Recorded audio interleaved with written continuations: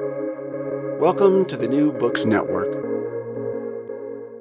Welcome back to New Books in Political Science, a podcast on the New Books Network. I'm Susan Liebell at St. Joseph's University, and today I'm joined by Dr. Michael Rodriguez-Munez to discuss his new book, Figures of the Future, Latino Civil Rights and the Politics of Demographic Change, published by Princeton University Press in 2021.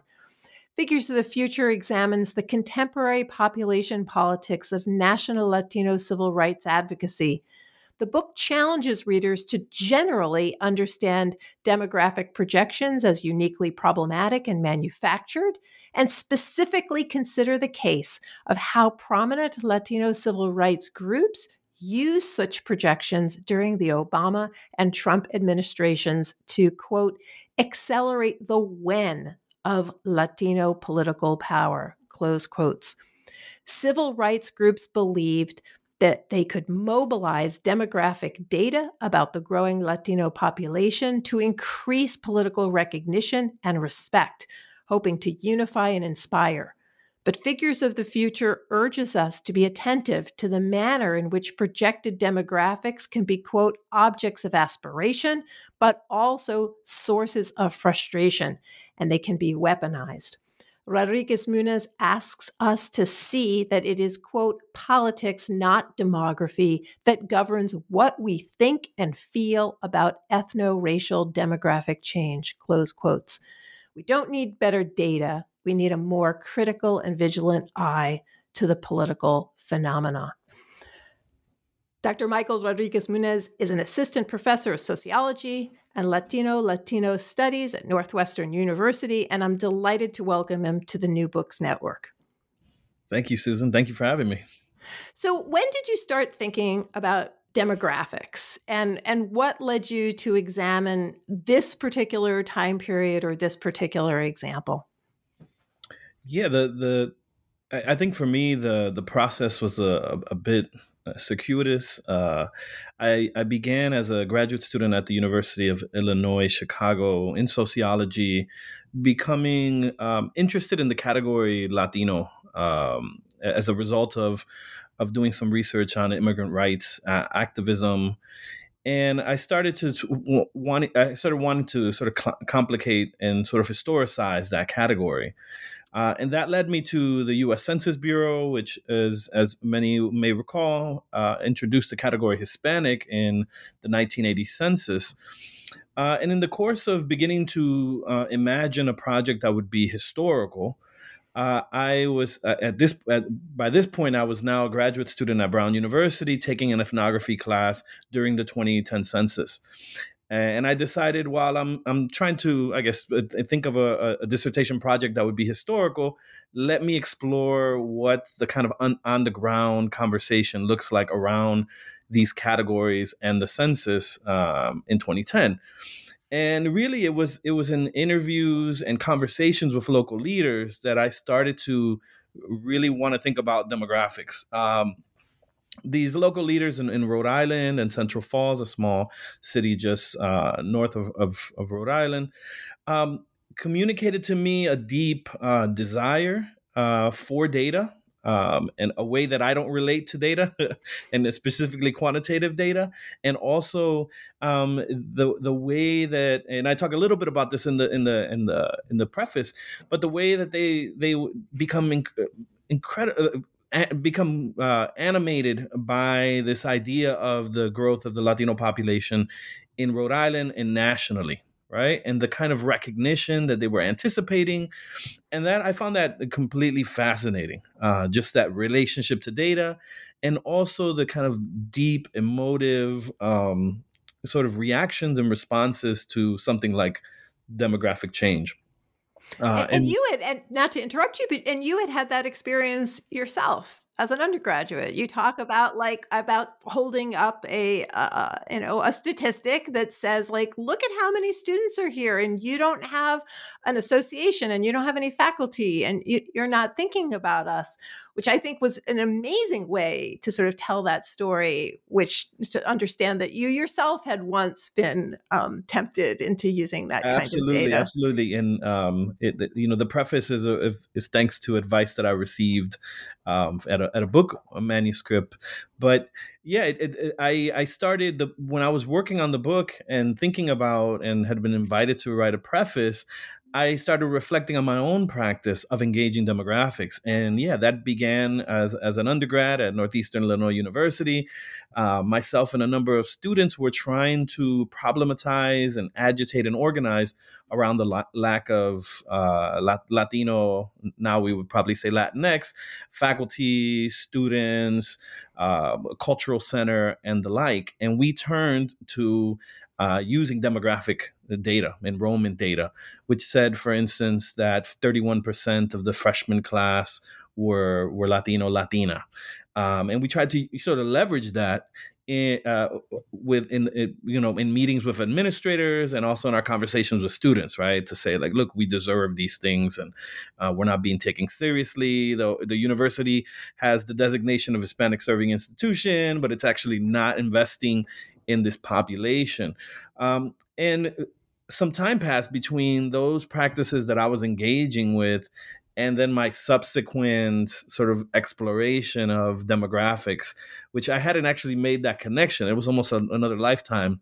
But doing the book and thinking about it made me sort of remember my own sort of participation in some of these practices, and I think gave me a better sense of the kind of historical and also the kind of contemporary political landscape that would have encouraged me and my fellow activists to draw on demographic data in the way that we did. Particularly that in other sort of political issues, we were not relying on numbers. But in relation to these sorts of issues around equity and recognition, we drew upon them.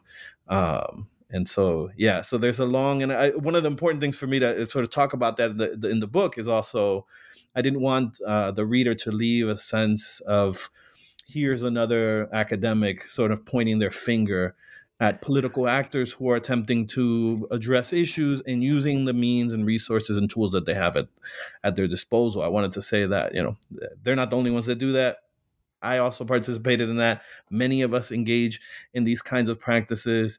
Given that, can we think and reflect on them and sort of contemplate what might be the benefits and pitfalls of that kind of political strategy? I think you're really successful in the book, Michael, in both critically interrogating what the groups are doing while expressing empathy and understanding for some of the motivations and where the impetus is coming from. You've already mentioned this, so I'm just going to sort of get it out there, and you have it in the book about language. So on the one hand, your sort of first inclination is to say Latinx, but the title of the book has Latino in it. So I just wanted to start off by clarifying, and you do it beautifully in the book, as to the choices that you made in terms of in this narrative referring to these groups as Latino. Yeah, that's a great point, and something I thought a lot about as I was writing the book, in part because, over the time that I'm conducting the research and during the time that I'm writing the book, which began as a dissertation, there are, growing debates and discussions about what categories should be used. Should we use these pan-ethnic labels at all? Should we use Latinx? What might be the benefits or problems with that? And of course, I talk a little bit about how there's a long history of these debates around these categories, whether Hispanic is better than Latino or Latino, Latina, and the kind of gender critique, all important interventions. And I felt compelled to write a short sort of, sort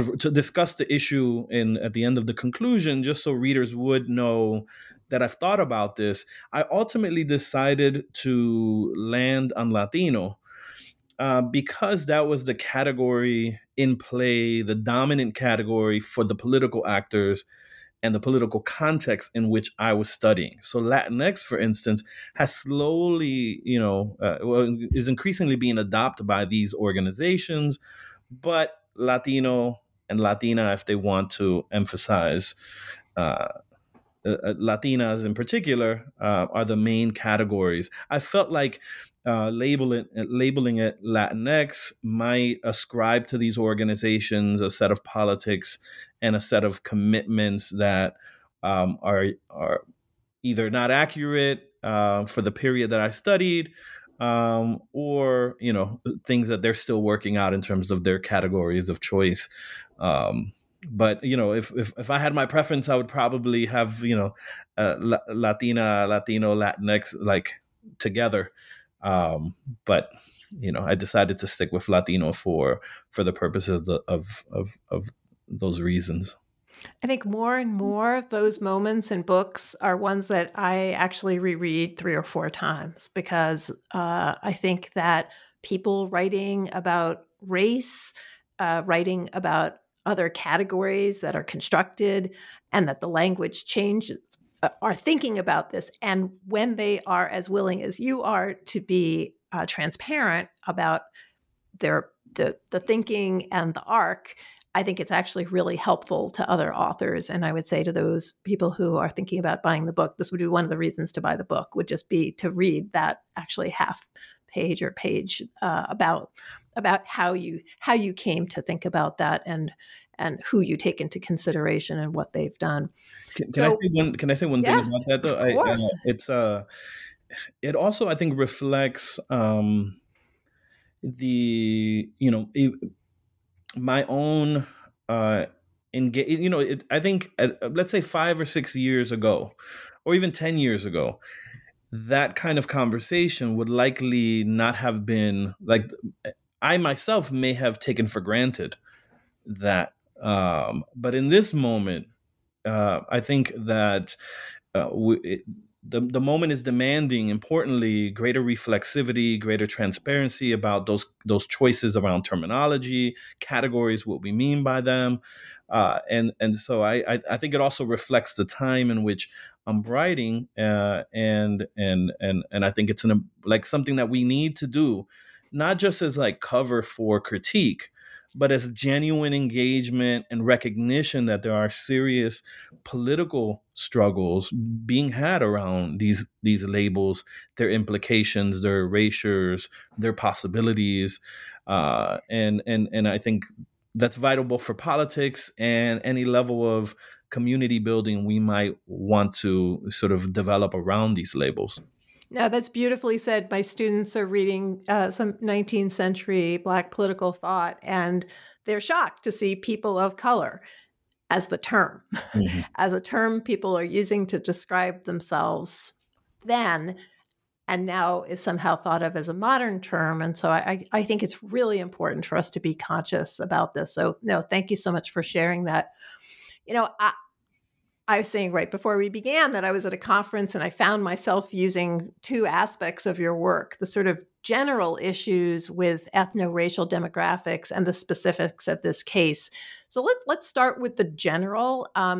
As you state in the book, we look at a lot of graphs, we hear a lot of figures, especially after a census when we have, new data.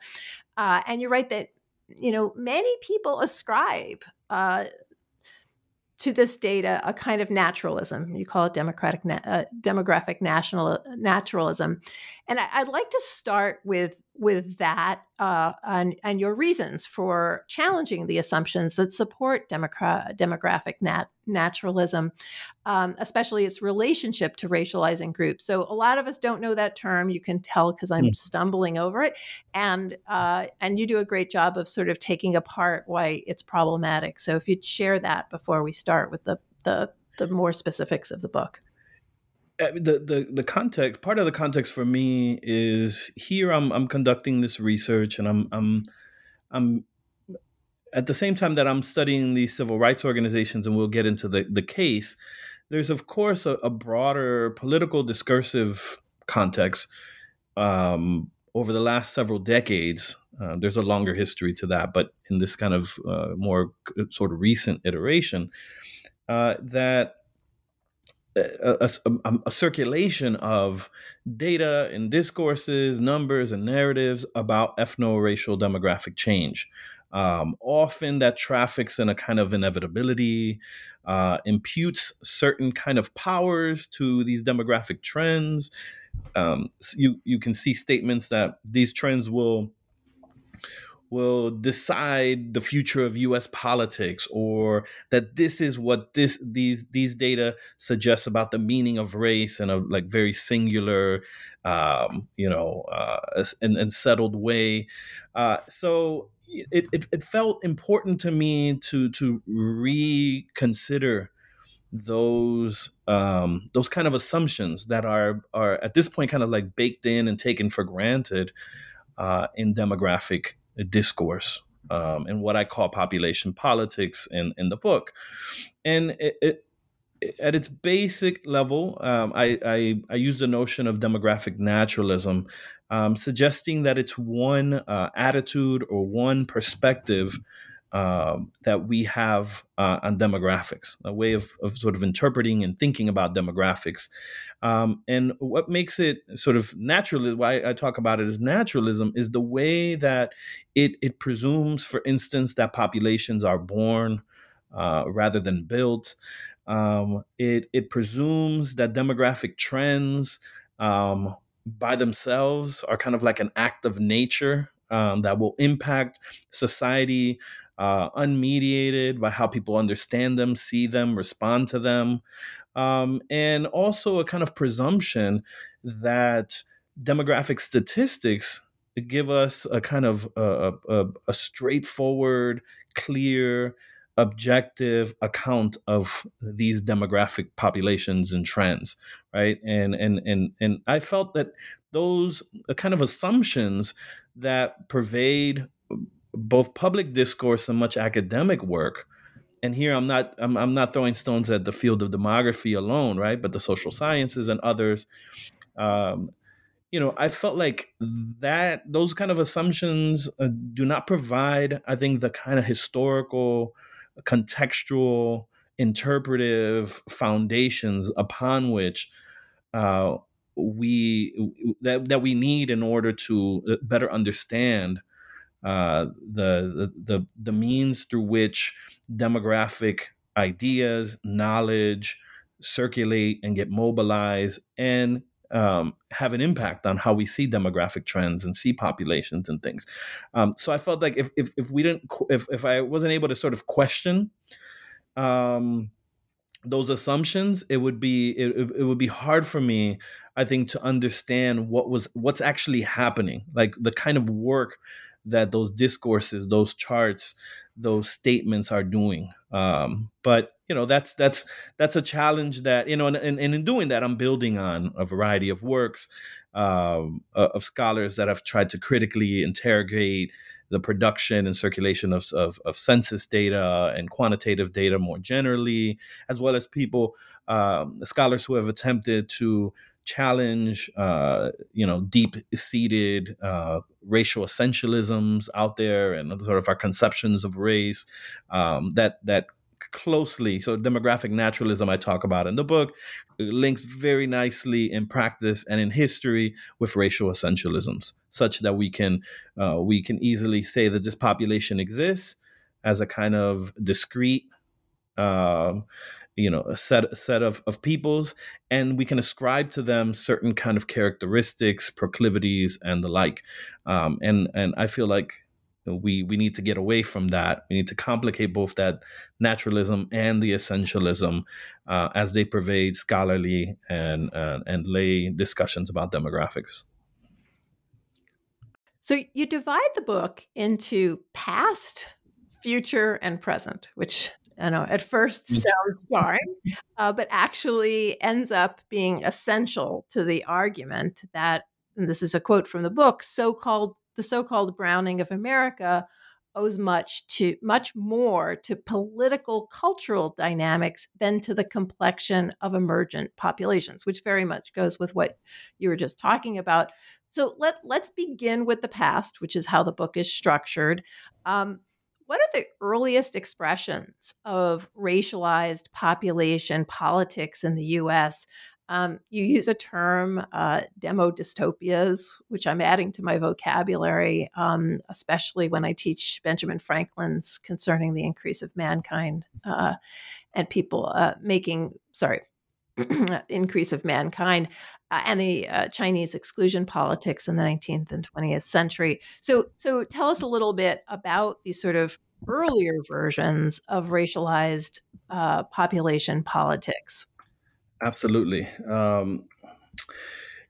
So I felt it, so actually, let me, if I can back up and just say a little bit about population politics itself as a kind of concept. Of course. So what I mean by population politics are the kinds of techniques, tactics, struggles, engagements undertaken to shape how population and demographic trends are seen, understood, reacted to, and felt. And the reason why this term is really important is that one of the outcomes of demographic naturalism is the presumption that our responses to population trends are automatic. A certain population is growing, so of course we're going to be afraid, we're going to be more anxious, and the assumption that we will know what trends are important and what they mean. And what I argue is that it's in fact population politics that helps to furnish us as individuals, as communities, as members of a polity with the kind of categories, the temporal registers, the understandings, the interpretations of these trends, right? They become meaningful through population politics, right? So there is not a single valence to a particular demographic statistic or a demographic projection. Which populations matter to us, are of interest to us. That's all determined by population politics, and that takes place as different political projects, movements, intellectuals sort of attempt to sort of frame demographics in particular ways. And this isn't something that's new. So, and very, very briefly, you look at these very, very early sort of pre-revolutionary examples of, for example, Franklin framing who is white. Who is white is not Germans. Who is white is not Swedes. That doesn't seem to make sense. But part of what you're saying is this does make sense to Franklin, and he is constructing categories in the same way that we construct them now. And I don't know if you want to say any more about that. Yeah, absolutely. So you can imagine population politics is not necessarily, in all cases, population politics isn't about race. I mean, even in the contemporary moment, you have certain sort of population politics taking place in places that are understood to be experiencing, let's say, low population growth. And there is sort of alarmist discourses associated with that. In some of these national contexts, racial categories are not the center of that discussion, right? In the U.S. context, population politics, I argue, as no surprise, has long been linked to white supremacist thought and practice, and it has been a means through which certain sets of peoples have been designated as problem populations. And so I began with Ben Franklin, who provides us an interesting and very early, sort of prior to the establishment of the U.S. settler state, who talks to us about, is worried about among other populations, Germans, who he understands as not white, and he's reflecting in the 17th century about the number of, the low number of whites in his mind compared to non-whites the world over. And so this provides in some ways some of the what I talk about in the book, drawing on the German historian and philosopher of history, Reinhard Koselleck. This provides some of the sediments of history upon which subsequent generations of political actors, movements have used. So the language, this kind of like suggestion of like a demographic invasion, of swarms, of this talk of the low numbers or declining numbers of whites, right? Which we can see today in discourses of the Great Replacement and the like, but there's a long history to that. And so I begin sort of situating the contemporary moment, not just Latino civil rights groups, which I focus most on, but there's a history to racialized population politics. And I felt it important to lay out some of that history because it does provide a lot of the kind of tropes that are still in circulation. For instance, the one about floods and natural disasters and the like. And one thing that I do in the introduction, which may or may not, people may catch it or not, I think it might be a little sort of subtle, is that I begin, we regularly and historically have talked about population growth and populations as like swarms and floods, and using a variety of aquatic metaphors, which a number of scholars have looked at in different historical moments. But I actually talk about not the populations as flooding, but of the flooding of demographic discourse and data. Like it's demographic discourse and data that we're saturated by, we're inundated by, which for me is an important pivot from the centering of populations that we take for granted. I rather foreground the demographic knowledge and narratives and the like.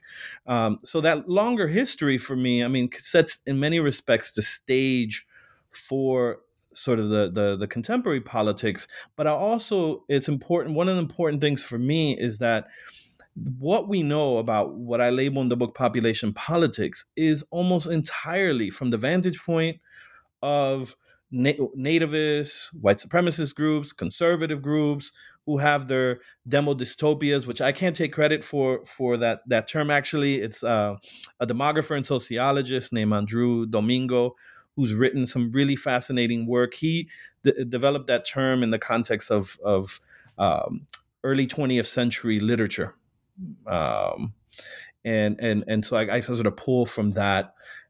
He's also written some really interesting work that you'll find online about sort of literary work on zombies and its relationship to demography and demodystopias, which are these kind of like apocalyptic, alarmist interpretations.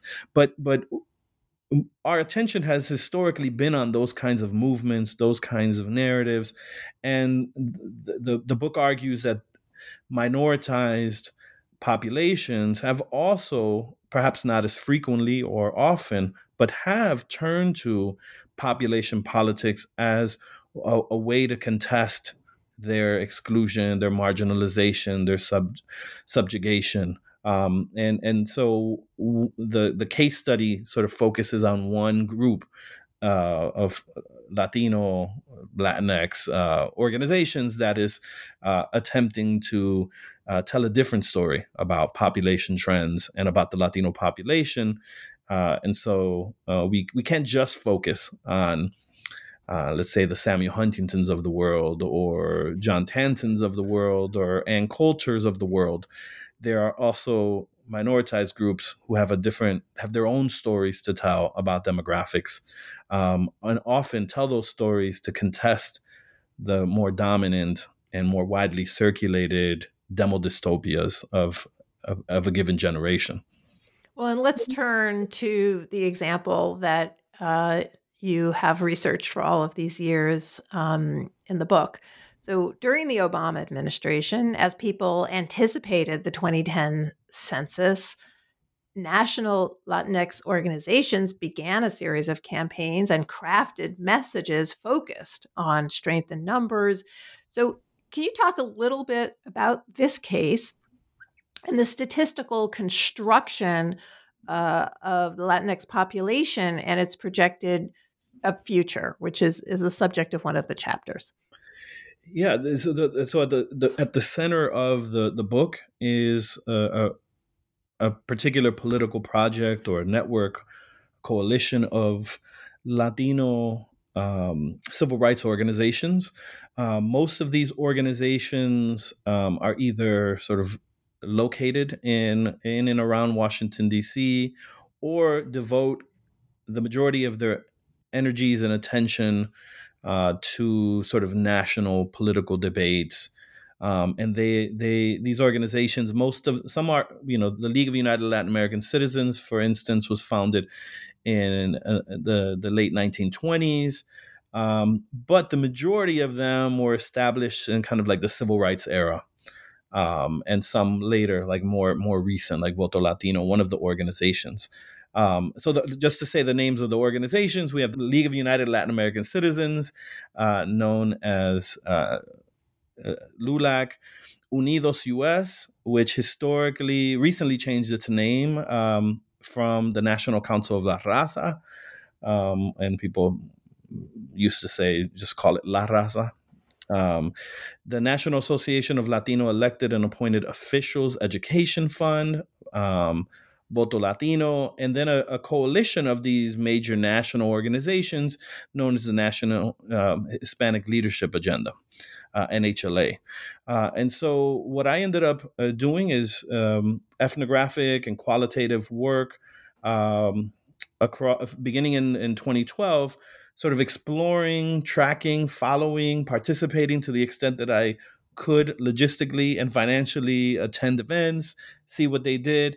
And this is all taking place sort of after the 2010 census, which flooded, public life with a ton of data about demographics and led to, a huge wave of media coverage and commentary and pundit analysis about the role of demographics, the coming 2050, the browning of America, the emergence of majority-minority future.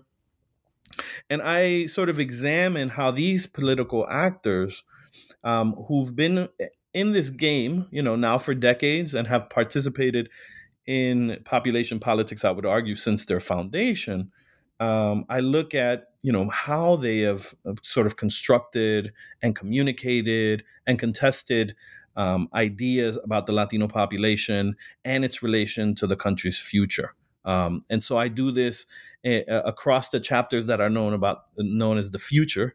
And the reason why I picked the future for that section is that it was a moment in which these organizations were oriented in profound ways to talking about the future, claiming the future, attempting to convince relevant publics, whether funders or folks on Capitol Hill or Latinx folks themselves, that there was a profound transformation underway, and the Latino Latinx population as being a key motor of those changes. And so I track their kind of like response to when the data comes out and the kind of stories they tell.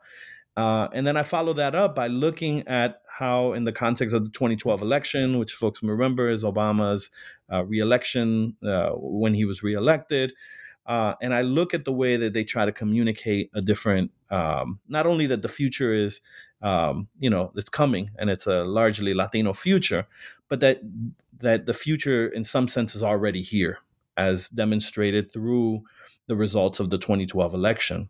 And then I follow that into the sort of post-election advocacy for immigration reform, which, if anyone remembers, there was this momentary belief that comprehensive immigration reform would be secured in 2013, and that did not happen. And the book sort of talks about how the future was in some ways forgotten or disavowed by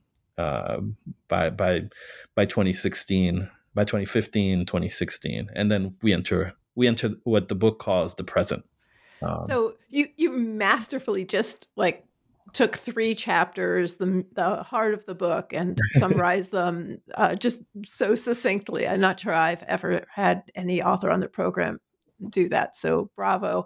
But before I'd like to dig just a little bit deeper into those 3 things, which you name: forecasting, foreshadowing, and forewarning. I hope I got that right. Yeah, absolutely. But before, you were way too modest about how the research for this book is done. So let me stop you. I mean, obviously, political scientists and sociologists and others listening are somewhat familiar with the methods that sociologists use, but this book is the result of sort of several streams of research, and I'd like to just get you to say a little bit more about the interviews that you did and who they were with, and also how you embedded yourself to do the ethnographic study, and then also the primary document research that you did, which all 3 of those things ground this incredibly impressively researched book. So I think you were too modest. Say a couple of more things. Thank you so much. So the book is based on, as you mentioned, keeping with the kind of aquatic metaphors, like 3 streams of data. So the first source of data is ethnographic. It's based on participant observation. I took field notes. I participated in a wide variety of events. The research took me all over the country to events that these organizations sponsored. The first of them being Voto Latinos, what they just called their first Power Summit in spring of 2012. And then I subsequently moved to Central Florida, and I observe the kind of underground voter operations and participate in them. So I stand in outside of the grocery stores, trying to register folks to vote, and also subsequently do door knocking on behalf of these organizations, which are, at least at the time, were nonpartisan organizations, right? So they're nonpartisan voter drives and outreach drives. So I participate in them and try to see not only like what that work looks like, but how the kind of demographic discourse and conversation is taking place. Like when and how are they talking about the population trends and discourses and stuff like that. In addition to that, I conducted interviews both in Florida, but around the country. Actually, I said after Florida, I go to Washington, D.C., and I spend about a year and a half in the Washington, D.C. area. And then subsequent to that, I moved to New York. I do some additional work in New York. And then after completing the PhD, I continue to go to Washington, D.C. 2 to 3 times a year to attend events, as well as to interview leaders and advocates and things like that. And so the second stream is based on this qualitative interview data. And I conducted about 70 interviews over this period, and that included the heads of some of these organizations, their staff, their volunteers, data analysts from both within and outside of these organizations, elected officials, whoever I could sort of get a chance to chat with and talk with. I tried to get further insight into how they saw the world and what kinds of activities and what their imaginings were. This involved, in some cases, bringing an iPad with a series of images and demographic sort of data, and asking them to kind of reflect with me, like, what does that headline mean to you? What does that figure mean to you? What do you think about this claim? That kind of stuff, in addition to just getting a sense of their kind of biographic professional background. And then the final stream, which is fundamental to this project, is actually the materials that these organizations produce or consume. And of course, that includes, newspaper coverage and the like, but it's also getting hold of their press releases, PSAs that they produced. For instance, there's one with Lin-Manuel Miranda that I talk about in the chapter on the 2012 election, looking at their business cards and the kind of like demographic statistics that are placed on business cards, as well as other kinds of reports that they produce. So I combine the kind of observational data, the interview data, and these primary documents or primary materials that are both print and multimedia to try to tell a story. So I try to stitch them together. Some chapters draw more strongly on certain forms of data than other, but the majority of them sort of weave together some ethnographic vignettes, some quotes from respondents, and then an analysis of the kind of textual and visual dimensions of these objects. Again, I think you're incredibly modest. I think it's brilliant in all of the chapters, the way the three streams constantly come together and the way that you got Princeton University Press. So shout out to them to include enough of the graphics so that the reader has the same experience of being overwhelmed by a graph or being seduced by some tagline from the graph. So I think the way it's done is great. And I found myself, again, understanding the motivations of the players that you're describing because you include that material. So I thought that was terrific. Well, thank you. One other part I think that the linking of this data allows is that it also allows me, obviously I can't be everywhere at once. There are financial limitations, traveling around the country. Some of these conventions that these organizations have are quite pricey. Nothing is surprising for, folks that go to PSA or ASA. But, so linking these various sources also allows me in particular moments to tell a somewhat layered story. So it's not just a story that's like just in the weeds of this particular organization and what was happening. It allows me, for instance, in the chapter on the 2012 election, to kind of toggle between these on-the-ground events that I was observing in Florida, as well as the kind of like rhetoric and discussion of these organizations, as they're communicating with the press or they're doing stuff, in Washington, D.C. So it allows, I try to lean on the different sources to allow me to sort of tell a story that's as three-dimensional as possible, but also allows for a certain level of scaling that, let's say, a straight ethnographic study in which I'm just embedded in a particular organization wouldn't have allowed. That's terrific. And thanks for that clarification, because I'm not sure I would have completely understood the last part. I want to go back to the future part of the book, the 3 chapters that are forecasting, foreshadowing, and forewarning, and just get you to say just a little bit more about the context, the content of each. So forecasting is focused on the publication of the 2010 census. You've already said that. And you see political players begin to forecast Latino demographic futures. Can you say just a little bit more about what they were forecasting and how they were shaping their response, given what they assumed might be white fear over demographic change? Yeah, absolutely. So I describe these three practices as temporal tactics, right? They have like a temporal register. They're telling us about the future. Again, these are sort of practices of population politics, but there's 3 of them that I foreground. Each chapter has a particular one. So I use each chapter to tell the story of them. So the first one is forecasting, and forecasting doesn't mean to me just a sort of numerical projection, though numerical projections are part of that. What forecasts do is they tell a story about what the future holds, right? So in this case, they do use numbers and data and all of that. But at the end of the day, the forecast is telling us something about what the future, what's coming, and how we should feel and think about it. Right. So it's providing that sort of like richer account.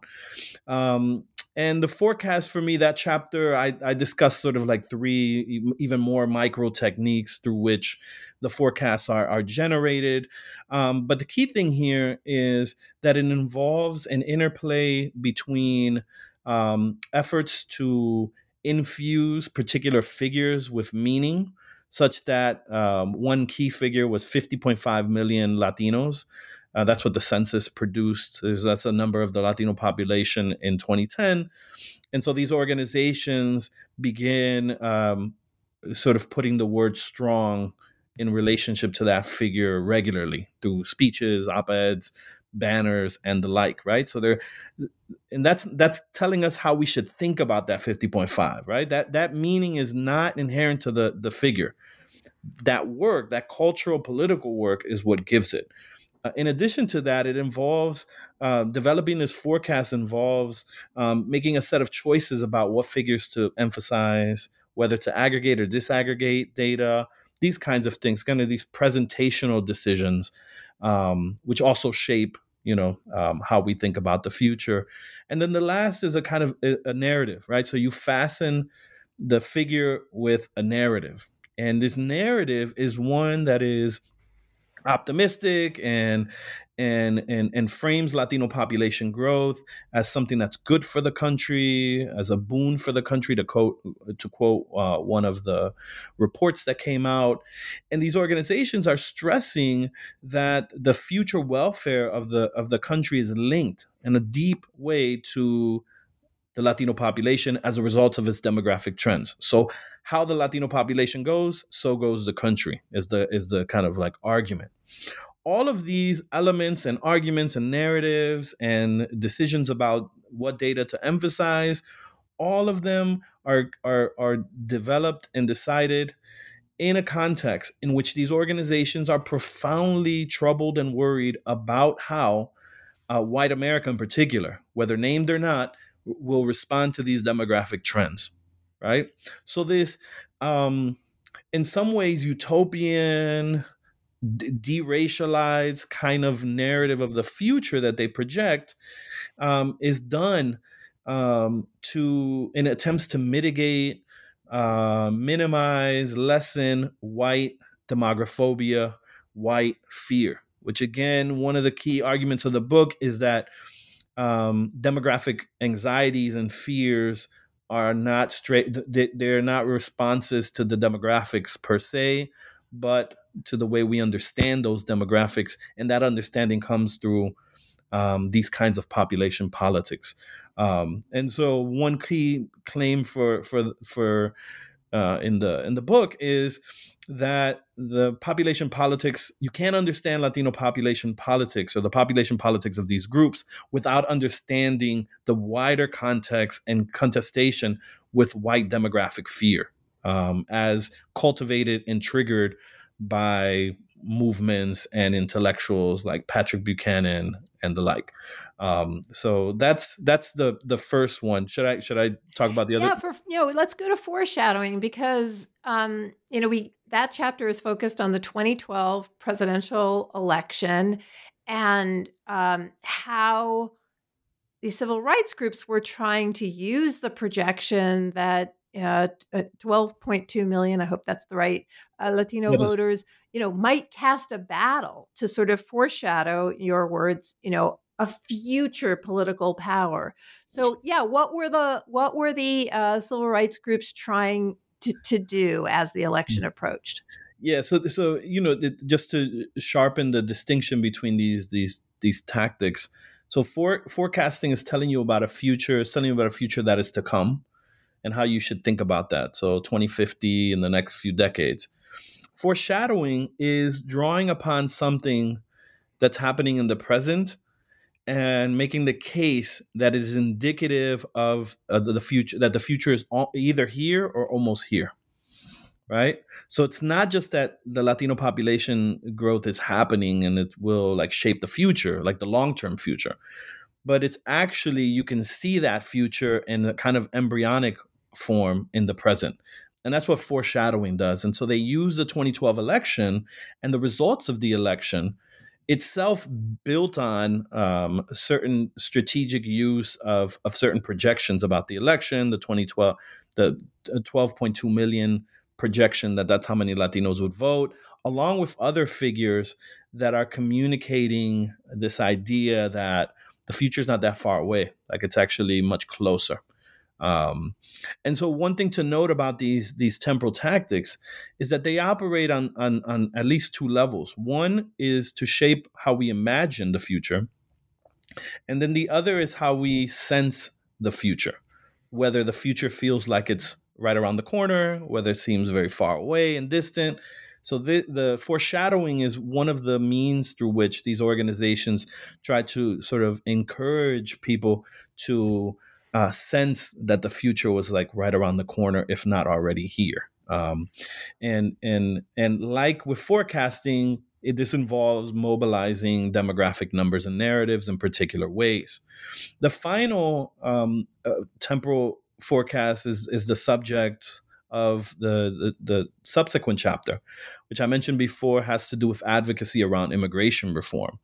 So one thing that folks may remember from if you were listening to Discourse, and now it's been many years, but the 2012 election seemed to have confirmed the forecast and the forewarning of these organizations and others who said that the demographic trends are such that the Democratic Party, for instance, is in a favorable position. The Republican Party is in decline unless they radically change their philosophy and approach. People of color, a growing set of the electorate, are essentially going to dictate. There was a lot of talk that the Latino vote in particular was going to be decisive, like they were going to decide the election. And so when Obama's reelected and the figures come out, it seems to confirm that. And so there was a strong sense among advocates and other observers that immigration reform, long held off by the Republican Party, was now a reality. So right around the corner, immigration reform would happen. And so what I show in that chapter is that these advocates start engaging in forewarning. And so what forewarning does, and of course these are linked, so I sort of separate them and divide them to make it a little clearer analytically, distinguish them. But forewarning basically says, this is what the future holds. You already know that it's coming right around the corner. It's almost here. And if you decide to ignore, reject, attack us, these are going to be the consequences, right? And so you're forewarned. Now the future is like, we're going to, in some ways, threaten you about the future, specifically to Republicans who said, we're not going to care about immigration reform. Romney, as you recall, had, people criticized later, was saying, you can self-deport and the kind of thing and the kind of rhetoric and discourse around Mexicans, which we saw, of course, Trump pick up. But the forewarning was saying, if you continue on that path, you are setting up your party for ruin. And in fact, there's images like a extinction. And so that's what happens in that chapter. But as we all know, that's not how things ultimately turned out. No, and chapter 6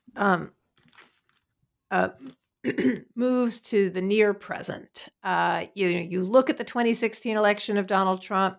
You look at the increasing anti-Latinx and anti-immigrant rhetoric and policy. And you're in the near present because, of course, this book manuscript had to be handed in. So I guess one question I would ask is, and then I want to ask you about the work that you're doing now beyond this book, but how does that moment in time, 2016, clarify what you're arguing throughout the book about population politics? And also, is there anything that's changed since you wrote the book that would sort of, you would add if you could put it into the manuscript?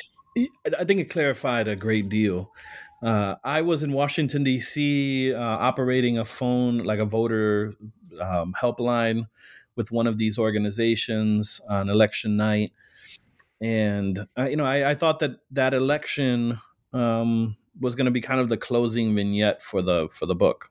Um, and it provided, there's a couple of things that moment sort of raised for me. First of all, it helped me better appreciate that despite the discourse after Trump was elected, the idea that this was like it came out of the blue, and this was like a profound shift. In fact, the book kind of tells a story that challenges that. And in many respects, if you can read, especially the chapter on immigration reform, the writing was on the wall already. Like the shifts were beginning to take place.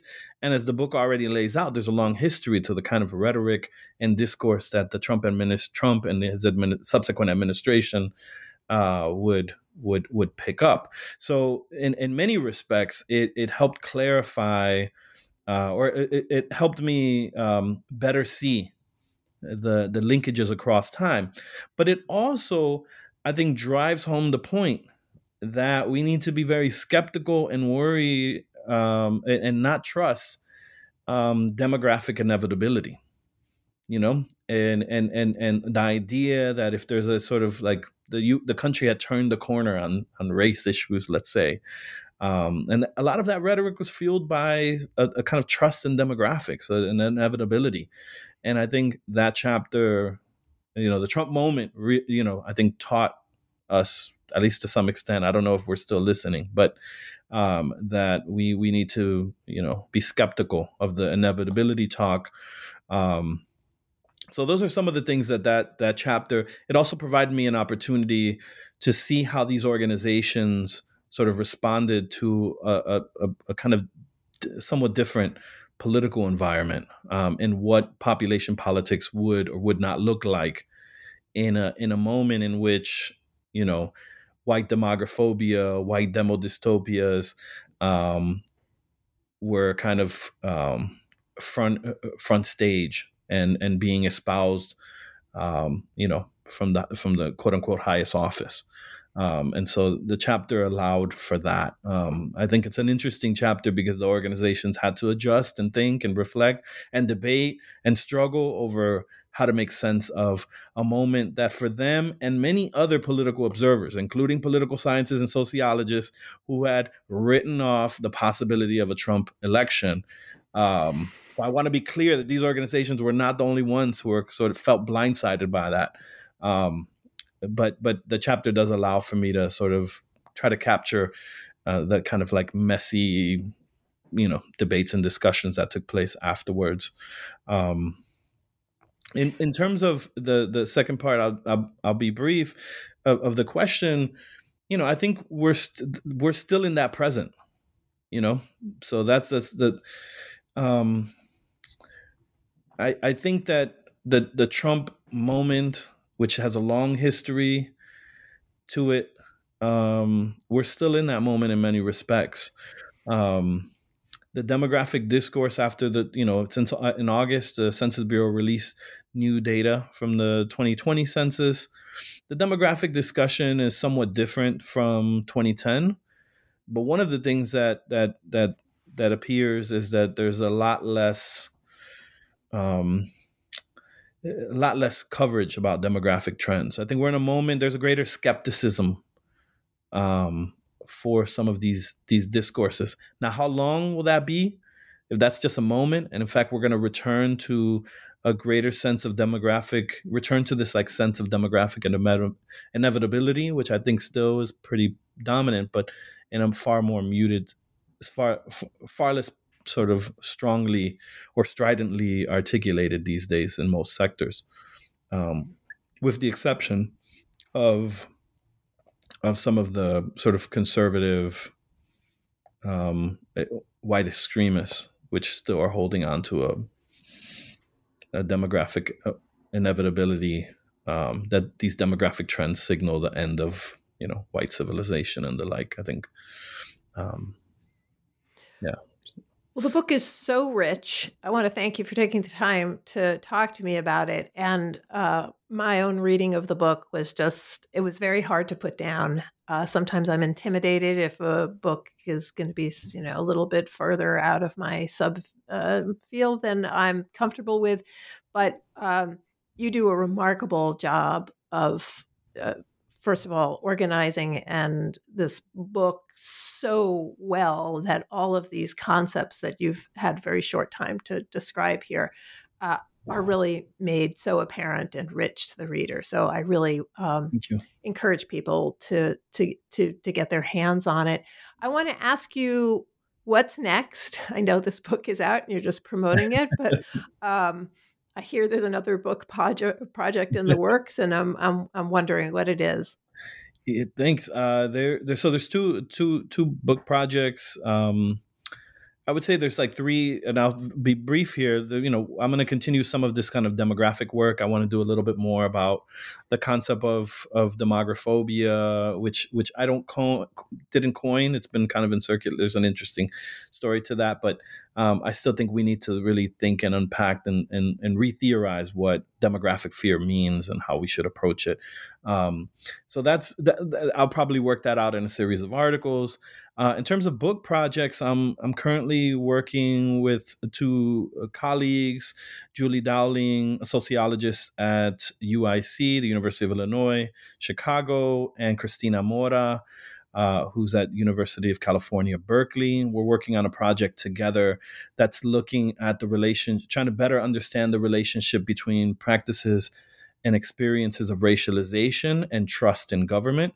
And that's going to be a qualitative interview-based study. We're doing a kind of study of residents in the San Francisco Bay and in Chicago across the major ethno-racial groups to get a better sense of again, sort of the kind of political and experiential context for racialized political trust or distrust. And then the second book project, which has been severely slowed down because of COVID, is a project that's close to home for me. I was born and raised in Chicago and worked many years prior to grad school in the Puerto Rican community. I'm going to be I'm in the process of launching a project that looks at the afterlife of political repression against Puerto Rican anti-colonial activists and movements in Chicago. And so that's going to be based on archival work and oral history work to understand how memories and experiences of FBI and police surveillance and among other tactics has impacted activists and community development afterward. A key concept for that project, I suspect, will be political trauma. And so, that's the direction I'm moving. That book is going to sort of continue my growing interest as a result of this project on temporality. But rather than thinking about how political projects leverage and think about the future, I'll be thinking about collective memory and how the past is understood and commemorated in the context of political repression. Well, Michael, as somebody who used to live in Chicago and loved this book, I hope you'll come back to New Books in Political Science when you finish one of those. I want to throw out a very special thank you to the editorial assistant student from St. Joseph's, Daniela Campos, who was so excited about the book. And I have a large stack of books, and she was the person who was constantly reminding me to get it to the top of the stack and move it forward. And also a shout out to Cristina Beltran, who initially said to me, you must do this book. He's a sociologist, but he's also doing political science. So big thank you to Michael Rodriguez Munez. The book is Figures of the Future, Latino Civil Rights and the Politics of Demographic Change. That's from Princeton University Press, 2021. Thanks so much, Michael. Thank you so much, Susan.